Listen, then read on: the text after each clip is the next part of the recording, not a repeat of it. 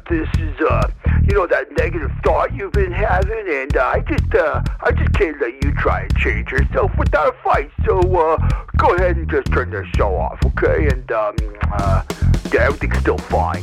This is Blindsight with your host, Bill Lundgren, an AINC original podcast. You serious? We're not holding back truth. We're here to help you heal and become the best you possible. Here's the chair. Here's the pillow. Here's Bill. Welcome to Blindsight. This is your host, Bill Lundgren. The podcast is produced by Audio Information Network of Colorado, and we're focusing today on the subject of loneliness. Of course, none of the people who listen to this program have ever felt lonely, and that includes the people who work here, ever. However, for the rest of those people, loneliness is a major issue, and the Public Health Department, the Surgeon General, has issued a report of his committee on loneliness and calling for a major effort on the part of the government and the public to change that, because it's become very clear that it has physical as well as mental health implications, including a 50% increase in dementia for aging population, including 32, I think, increased chance of strokes. There's a lot of physical response to this thing we call loneliness. Now, today, we're going to have an interaction again with our producer and myself to talk about this subject and what we're learning from the research that's coming out. And Jonathan, are you there? I'm here. I'm ready to rock and roll. Good. Okay. Any thought that you have when we talk about loneliness? Yeah, it's scary.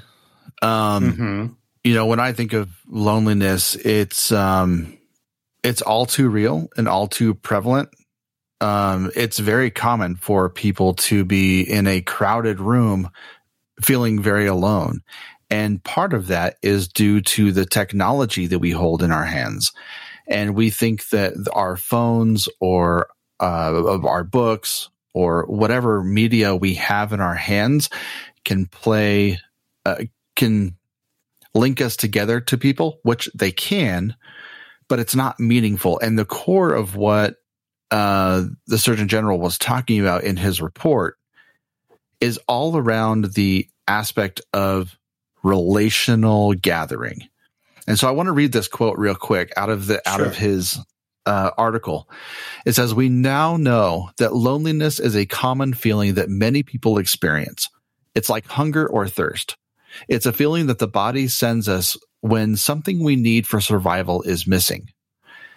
Millions of people in America are struggling in the shadows, and that's not right. That's why I issued this advisory to pull back the curtain on a struggle that too many people are experiencing." And one of the interesting things that he made reference to, loneliness on a daily basis is like smoking 15 cigarettes a day. That If that doesn't get your attention about what loneliness is and the dangers that it can present, you need to take a serious, long, hard look at what you're doing with your own life and what you're doing with the people who are in your life. If you're not engaging with your kids, your spouse, your parents, your friends, your coworkers, look, you can try to say they're not engaging with me, so I'm not going to engage with them. That is one of the core issues with loneliness. Well, you didn't do it for me, so I'm not going to do it for you. So, we've got to make a mental note and a conscious decision to get out of our loneliness and go do something. Go do anything. I don't know. I'm pretty fired up about this topic, Bill. Yeah, and I am too. The couple things I want to add to it, not so much discussed in the report, but when we're talking about loneliness, we're not talking about aloneness. Right. Because I think loneliness is that we don't feel like we have an alternative. We feel stuck. Right. We feel, we can feel that nobody loves us, or we feel that we can't do anything about this condition. However, if you're a parent, you may want to be alone, but you're making a choice. Hey, kid, do this instead. And I just want to have some peace and solitude. And that's very restorative. Yes. What we're talking about is the aloneness where it isn't restorative. In fact, it increases our misery, so to speak. The other piece that I think is important, you're talking about, and related to that, you're talking about you get out and do something. Part of the problem is that the individual feels stuck and doesn't know what he or she can do. Right. And that's why I thought it was interesting about the report from the Surgeon General. He was outlining every sector in our country, from schools to health service and so forth, the things that they can do to help. And so it is a joint effort, society and the individual, and each has their requirement. I think for, the individual, yes. If the individual can exercise, if the individual, in fact, is so stuck, so to speak, can seek out some mental health counseling to help him or her move out into it. It can be as also one of the ways that we kind of cover up those feelings is we may take on an addiction, whether it's workaholism, whether it's chemicals, whatever it is, some way to anesthetize those feelings. Yes. And we have to observe, that is, what I say to people right off the bat, when we're feeling that loneliness, we have to ask ourselves, what's going on? How am I stuck? What is causing me to be so immobile? Sometimes, as you outline, we're saying, those people don't like me, or I don't fit in that group, or, we can come up with all kinds of suppositions. And if we stay in those suppositions and don't test them out, then, we're caught in this physiological stress of loneliness. And so it's a two-part effort that is too. Well, it's also a fine line between wanting to take 15 minutes to be by yourself so that you can recharge your batteries and wanting to be alone for, days on end at a time, or even even in social settings, isolating yourself, putting yourself in the corner, or even to the much greater detriment, being in a crowd of people, talking to people and engaging, but emotionally keeping a what I call as a glass wall where you can interact with everybody and you can have those meaningful conversations, but there will be zero connection because you're the mental, you're performing. The mental block is there. And when that mental block is there, I think that's so much more dangerous than just isolating yourself physically for a few minutes or just in a corner. He also said this was another thing that shocked me was that ages 15 to 24, so high school, young adult, that age group reported a 70% drop in the time spent with friends from, 20 minutes a day. What does it say? My notes say friends in 2020. So they spent about 20 minutes a day in person with friends in 2020, down from 60 minutes daily nearly 2 decades earlier. But that's the pandemic. And that pandemic has really raised our isolation, and in fact helped us to sort of form a cocoon, so to speak, a negative cocoon against people, because we say, oh, I can't go out because of so forth and so on. And we have just lost the skill to interact unless it's by Zoom. And we got lazy. If that. Right. We got lazy. We decided that, okay, I can see you on a screen. That's good enough for me. And I'm going to go do something else. It's a false connection. It's a fake connection. And when you have fake connections and you decide that those connections are true and real, you end up hurting yourself in the long run, because then you don't know how to act in a public setting. You don't know how to go out and have dinner with people. You don't know how to go out and go dancing and go explore the cities and go to movies and go be with people in a public setting. And so when you're only acting with people on a Zoom call or whatever media you want to have, and we all have these tendencies to be keyboard gurus or keyboard warriors behind a closed door and behind our computer screens. It's easy for us to say whatever it is that we want to say because we don't have any consequences for our actions. I think that also plays a big part of it. But when we go to loneliness, it hurts me when there are people in my life that I know for a fact are lonely. Yeah. And they will not engage in whatever activity it is.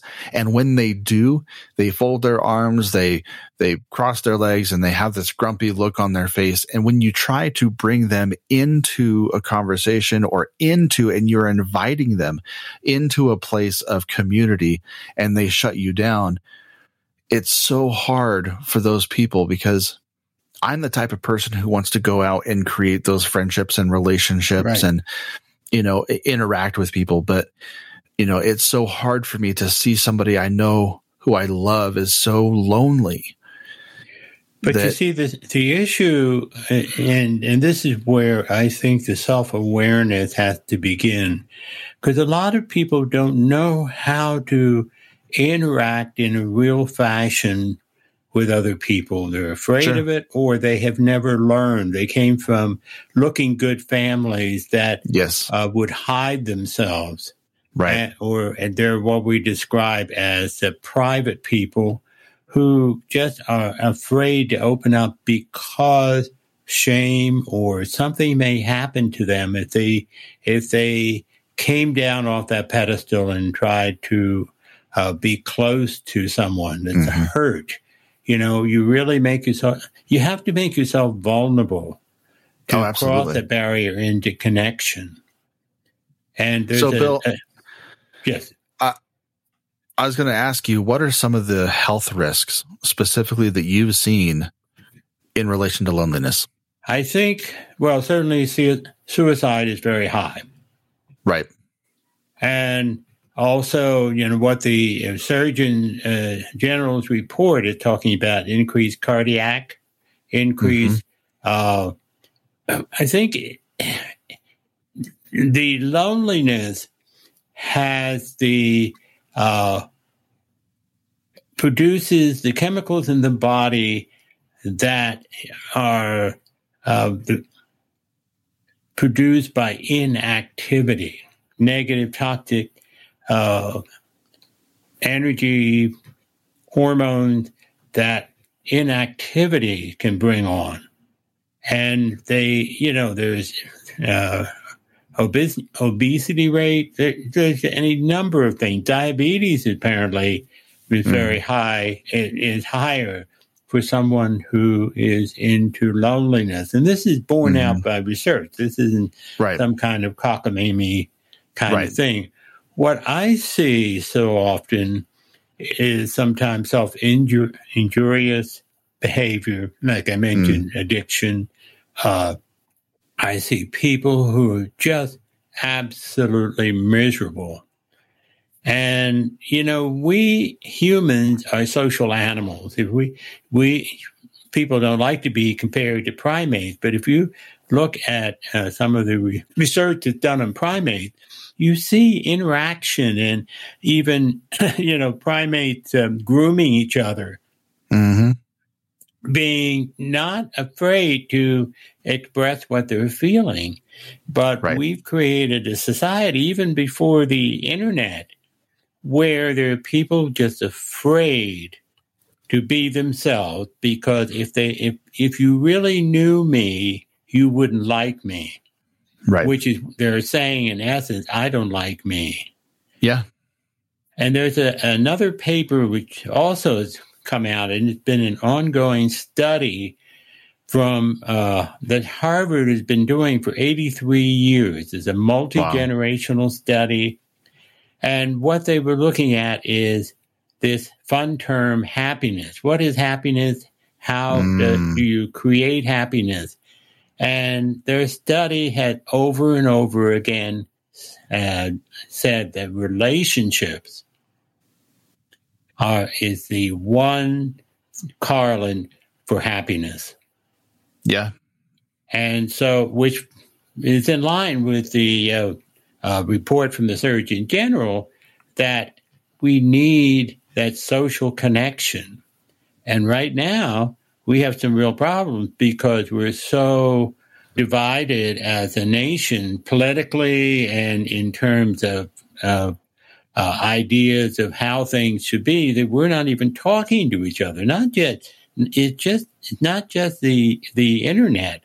It's the fact that our discussions are so hostile that we aren't even able to talk to each other. And one of the things that the report certainly points out is what I, as a therapist, I'm having to help people with, is the idea of teaching people how to connect, because we don't know how to, we're not trained. And one of the connections is for us, just us, the person that's lonely, to reach out and to talk to other people, but talk in a way that feels safe and not hold back. One of the things that's so important, I get this all the time in working with couples and working with, as well as individuals, is how to talk to one another. We get into these confrontations when really what we need to do, if someone has an opinion that's different from ours, to, instead of counter it, explore that subject with the person. Yeah. And to explore it in a couple ways. Number one, I ask couples to teach couples to, when they have something they need to discuss, to sit down facing each other at a table, a cup of coffee or something, and for one person to state what it is they're thinking or need or whatever, and for the other to just paraphrase it.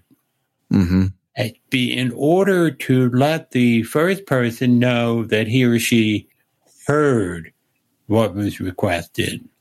Yeah. And we can do that as friends. We can say, well, what I hear you saying is X, Y, Z, even though you think it's absolutely absurd, but make sure that that person you're talking to knows that you've heard him, because a lot of times we aren't hearing each other. Right. And then after the paraphrasing, and we can even say, did I hear that right? Then you can say, well, not confront the person, but say, I see things a little differently. And, go on to see, not in a confrontation or you're wrong, but be able to really listen and maybe empathize with what the person is saying. For example, I can understand why you might feel that, especially if you ask the person, well, that's an interesting idea. Tell me, what does that do for you to follow that line of thinking, and allow the person, even if you think this is absolutely crazy, take that germ of understanding and listening to the person because even if the two of you leave with maintaining your stance, at least you felt like both of you heard each other. Mm-hmm. And that's what's really crucial in conversation. And we don't do that. We shortcut. We do. We absolutely shortcut. And I think if you are somebody who is looking to, I guess, help in a way, I guess that's the best word to put it, you can call somebody, and if they're open to it, get together with just them one-on-one. Just one-on-one. We don't need to go into this whole big arena and say, everybody come be my friend. We don't need that. We need one person with one person doing life together side by side. Exactly. And the side by side essence of saying, what are you struggling with? How can I help you? How can I be there for you? If you're religious, how can I pray for you? How can I be here with you in all of these situations? And when you do that, something beautiful happens where, it's always been said that in your military buddies, in your squadrons, those are your brothers. And because you have gone through firefights together, you've gone through training together, you've been through literal hell and back with the same people, and shared,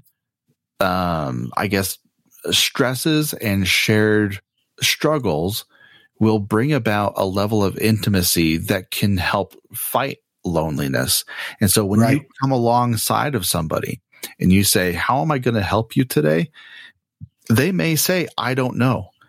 And that's when you have to say, okay, I'm noticing that something is happening here, or I'm noticing that you haven't gone to the store in 3 days and your shelves are looking a little bare. What can I buy you at the store? And get them to start a dialogue by, what can I do? What can I get you? Be hyper specific about certain things that you're talking about. And it will draw those people into a very small, short conversation with you about what their needs are. It may be just, hey, I noticed that your feet are bare. Do you want some socks? Can I get you some socks? And it's, if you offer a question in the way of, can I do something for you? Can I serve you? Can I do this? Instead of, do you want this or do you want that? It's easier for them to say no to a do you want question rather than a can I serve you? How can I be there for you? Well, there's a little problem here because, and I agree with what you're saying. One of the difficulties, particularly for us males, it's real difficult for us to accept any help. Agreed. And I think, and again, we're talking in terms of how to deal with loneliness. One, for the individual who is lonely, for him or her to just try a little bit of reaching out in that way will help tremendously for that person to feel empowered. Right. Just as someone who is helping someone is lonely, to be able to reach out and let that person know that he or she is not a one down, but is an equal.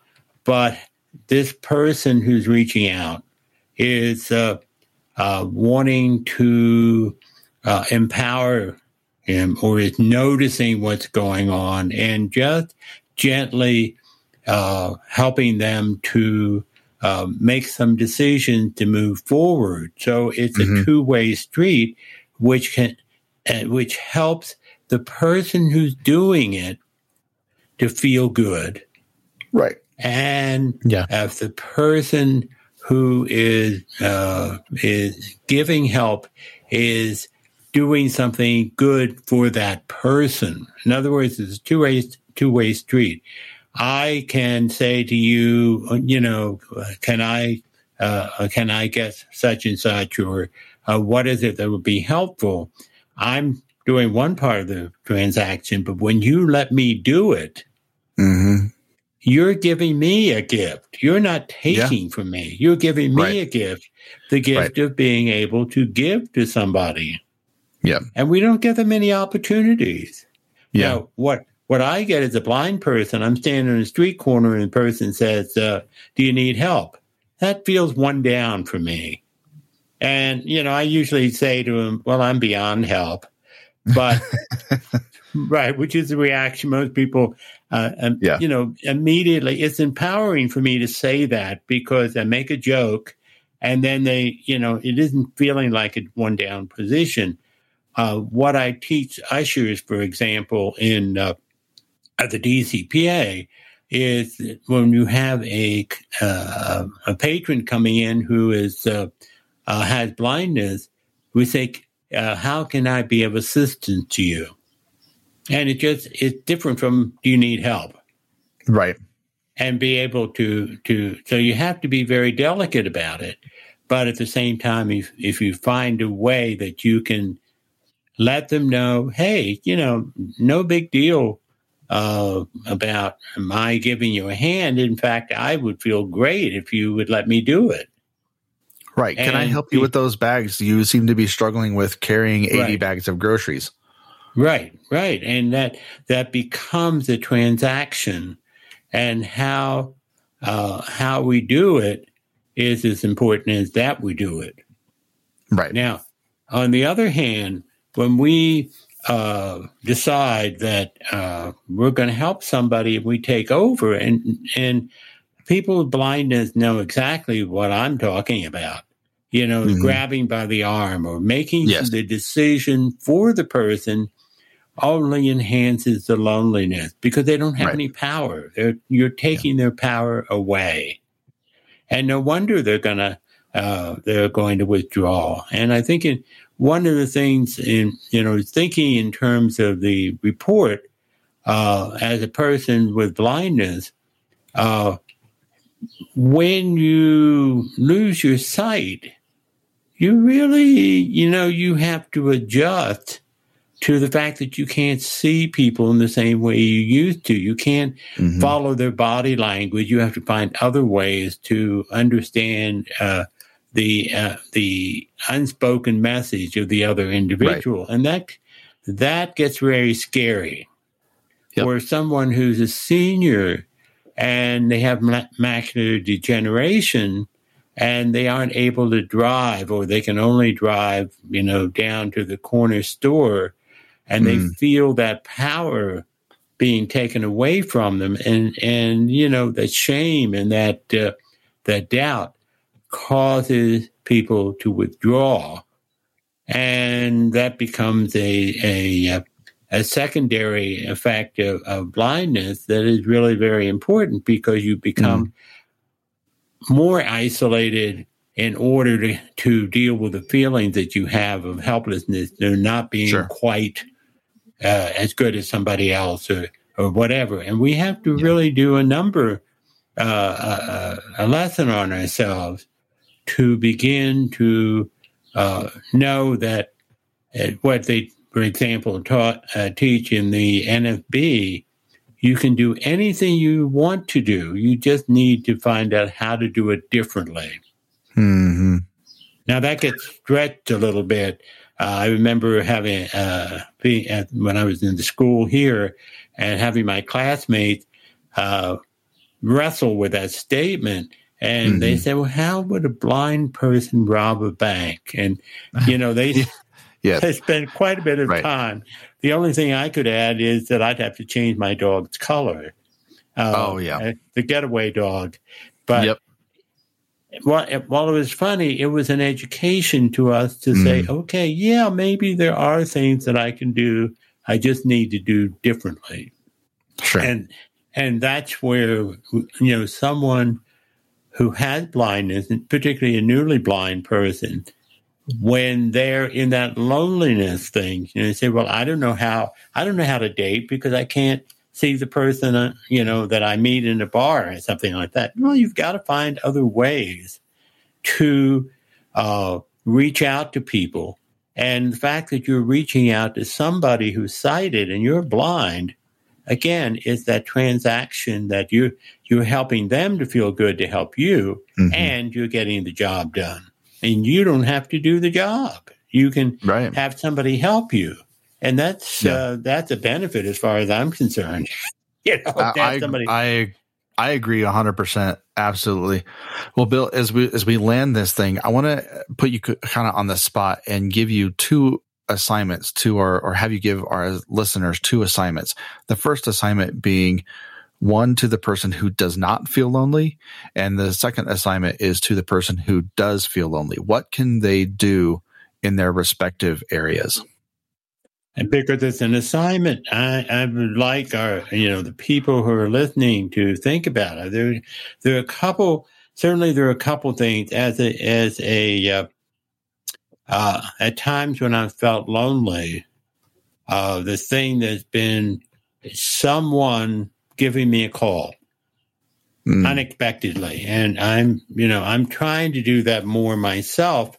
Agreed. As a lonely person, to call people I haven't talked to for a while, and to touch base, just to let them know that I'm thinking of them.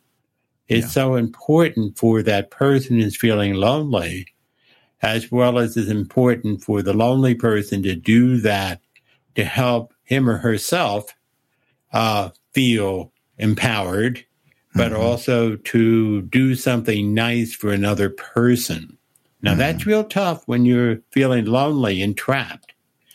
But sometimes, it's helpful.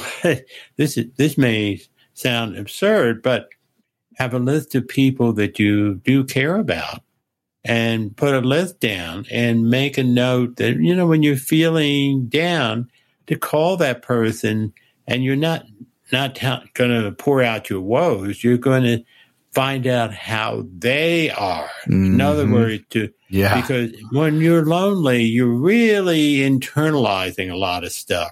Right. But if you can reach out and promise yourself that you'd keep your distress under wrap, or at least get the conversation going with the other person, because the other person may be feeling as miserable as you. And the two of you can, sort of share, this is what I'm doing, or this is how we can get out of that. And just that conversation, or have somebody say, I've been thinking about you. I'm so glad you called. Yeah, absolutely. Those are all very, very important little things. I love that idea, because I just had a friend of mine call me a couple of weeks ago out of the blue. I haven't talked to him for, 4 or 5 years at least.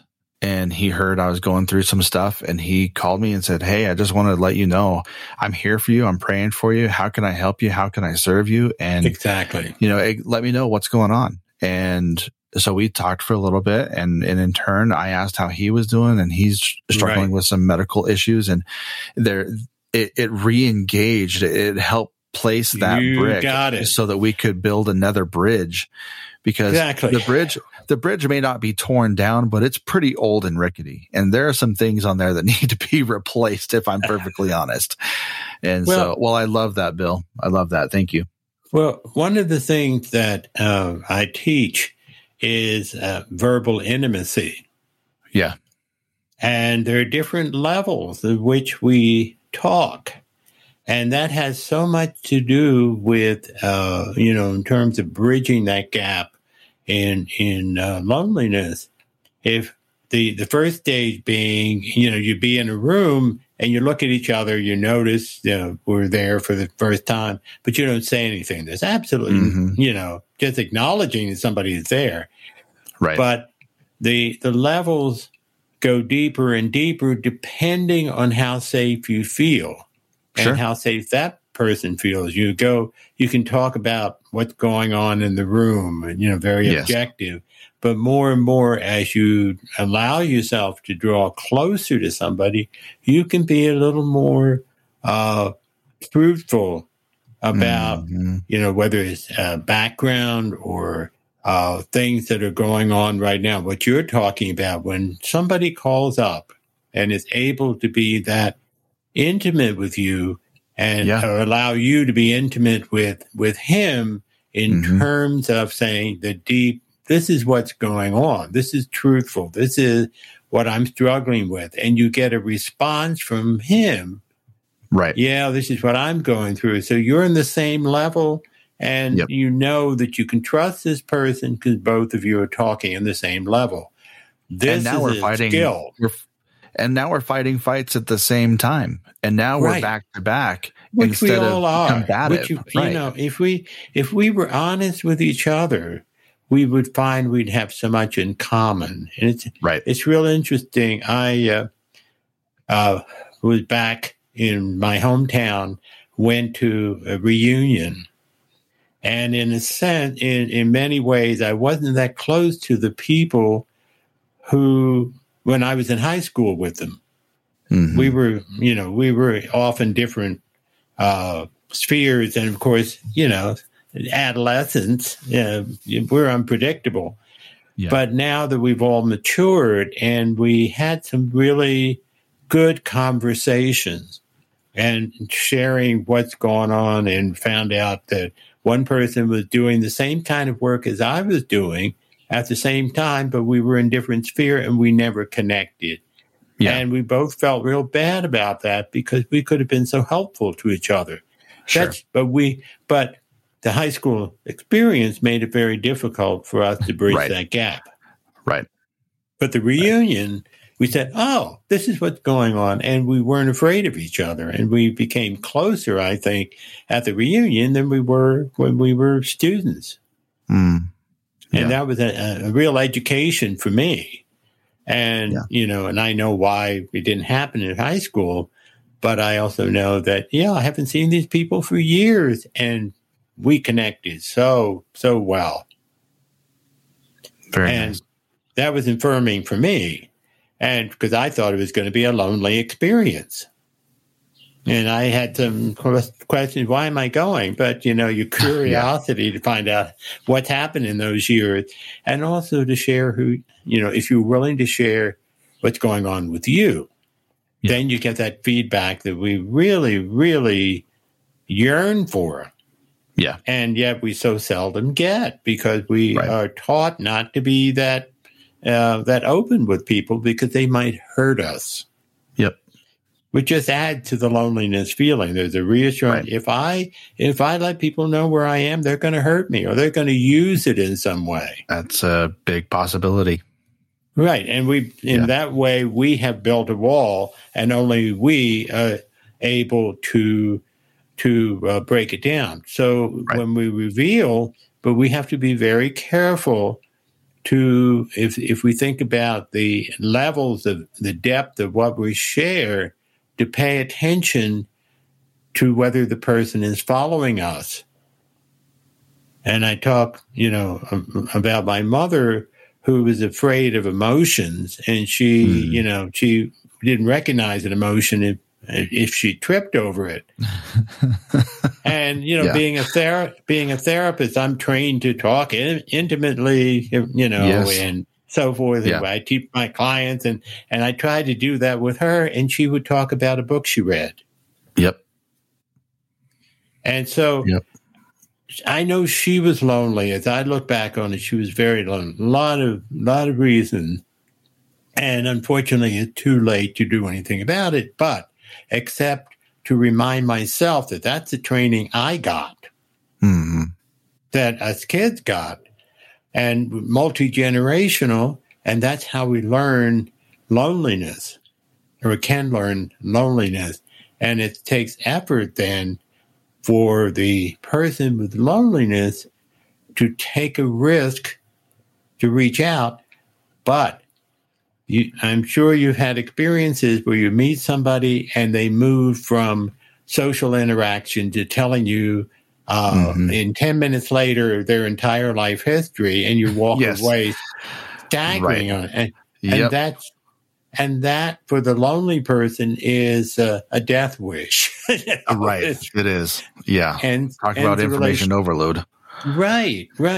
And so that we have to kind of tailor our responses, but not cut off the response, not all or nothing. We just have to take care of ourselves if we're afraid of hurt.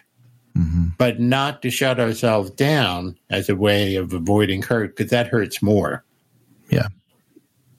And that's the loneliness. Well, Bill, close us out. What are some final thoughts for you? My thoughts are that, in the surgeon's report, it was so comprehensive that it seemed overwhelming. What each one of us has to do is his or her little bit to reach out, whether we're the person suffering from loneliness or to knowing someone who may be suffering loneliness, reach out to each other.